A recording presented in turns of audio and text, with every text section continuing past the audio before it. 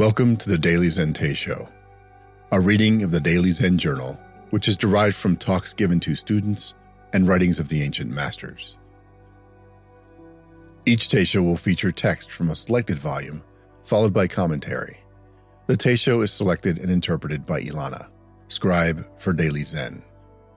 The Teisho for this month is Discourses of Master Po Shan, Part 1, From the Practice of Zen, by Chongchen Shi.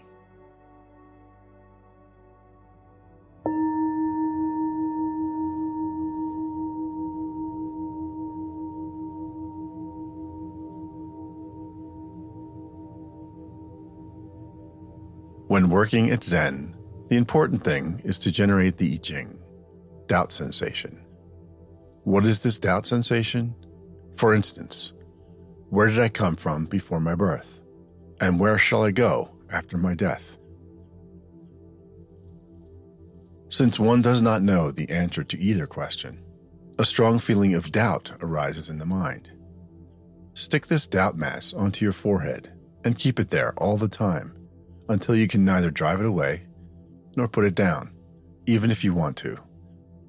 Then suddenly you will discover that the doubt mass has been crushed, that you have broken it into pieces. The masters of old said, "The greater the doubt, the greater the awakening. The smaller the doubt, the smaller the awakening. No doubt, no awakening." When working at Zen, the worst thing is to become attached to quietness, because this will unknowingly cause you to be engrossed in dead stillness. Then you will develop an inordinate fondness for quietness and at the same time an aversion for activity of any kind. Once those who have lived amidst the noise and restlessness of worldly affairs experience the joy of quietness, they become captivated by its honey-sweet taste, craving it like an exhausted traveler who seeks a peaceful den in which to slumber. How can people with such an attitude retain their awareness? When working at Zen, one does not see the sky when lifting, nor the earth when lowering one's head. A mountain is not a mountain, and water is not water. While walking or sitting, one is not aware of doing so, though among 100,000 people, no one is seen. Without and within the body and mind, nothing exists but the burden of this doubt sensation. This feeling can be described as, quote, turning the whole world into a muddy vortex, end quote. The Zen yogi should resolutely vow that he will never stop working until this doubt mass is broken up. This is the most crucial point. What does this turning the whole world into a muddy vortex mean? It refers to the great truth, which from the time of no beginning has existed latent and idle. It has never been brought forth. Therefore, a Zen yogi should bestir himself to make the heavens spin and the earth and its waters roll.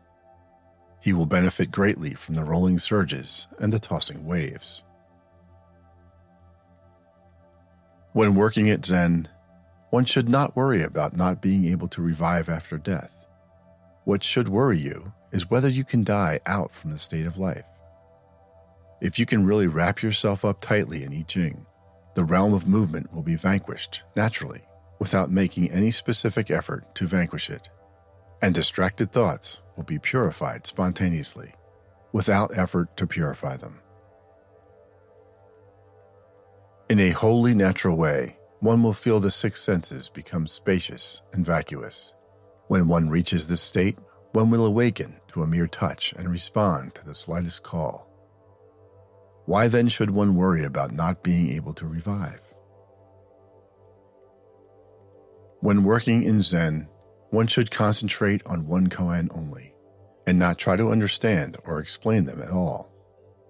Even if one were able to do so, this would be merely intellectual understanding and not true revelation. The Lotus Sutra says, "This Dharma is not understood through thinking and intellection." The Total Enlightenment Sutra declares, "To perceive the realm of enlightenment of the Tathagata, with the thinking mind is like attempting to burn Mount Sumeru with the light of a firefly. Never will one succeed. When working at Zen, one who works with absorption will feel as if they had lifted a 1,000-pound load, and even if one wants to put it down, is unable to do so. Shan, 1575 to 1630.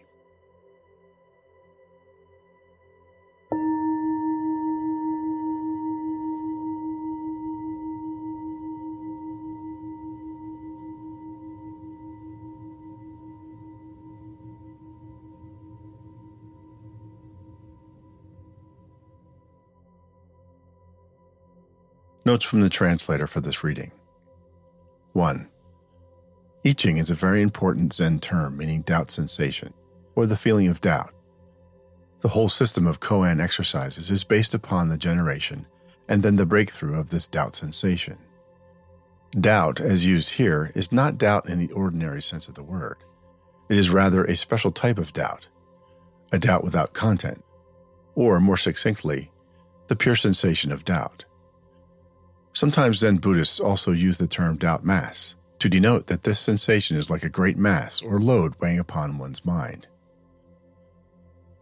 Though I Ching in its original usage denotes the doubt brought about by koan exercise, Master Shan seems to have used it here in a much wider sense. 2. The 6 senses are the eyes, ears, nose, tongue, body, and mind. 3. Hua Tao, the essence of the sentence. Although both koan and Hua Tao may be used to denote the inquiry exercise of Zen, the latter is original or more accurate. Koan implies the entire Zen story, including all the events, plus the main question at issue, and therefore is a general term, while Hua Tao is very specific. Hua Tao denotes only the question, not the whole story, and in most cases only the gist, highlight, or essence, so to speak, of the question is implied. Hua Tao also means before a word or thought, and the ends or edges of a sentence.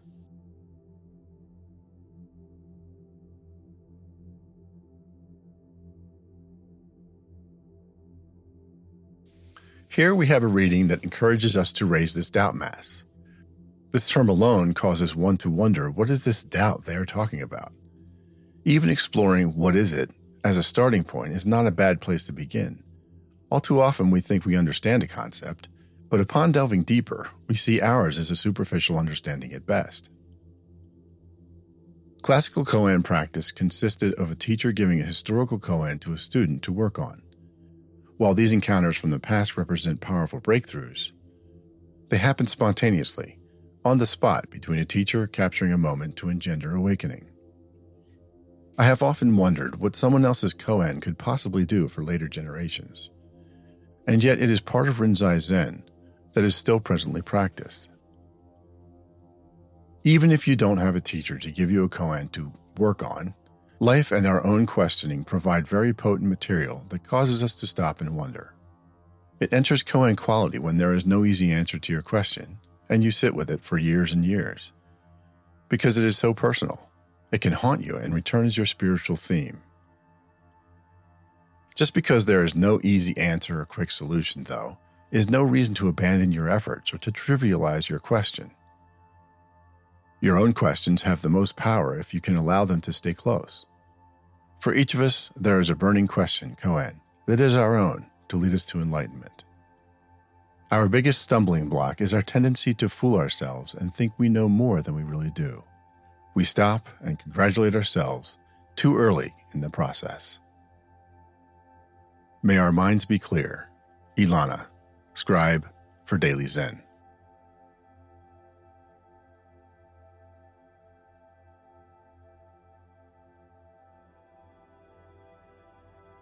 Recording and audio production by a longtime friend of Daily Zen. Music by Asha Daniel Yan and Nature's Eye at pixabay.com. To learn about Daily Zen, read journals and quotes, donate, or see the artistry of Daily Zen, please visit dailyzen.com. Thank you for listening, and may your way be clear.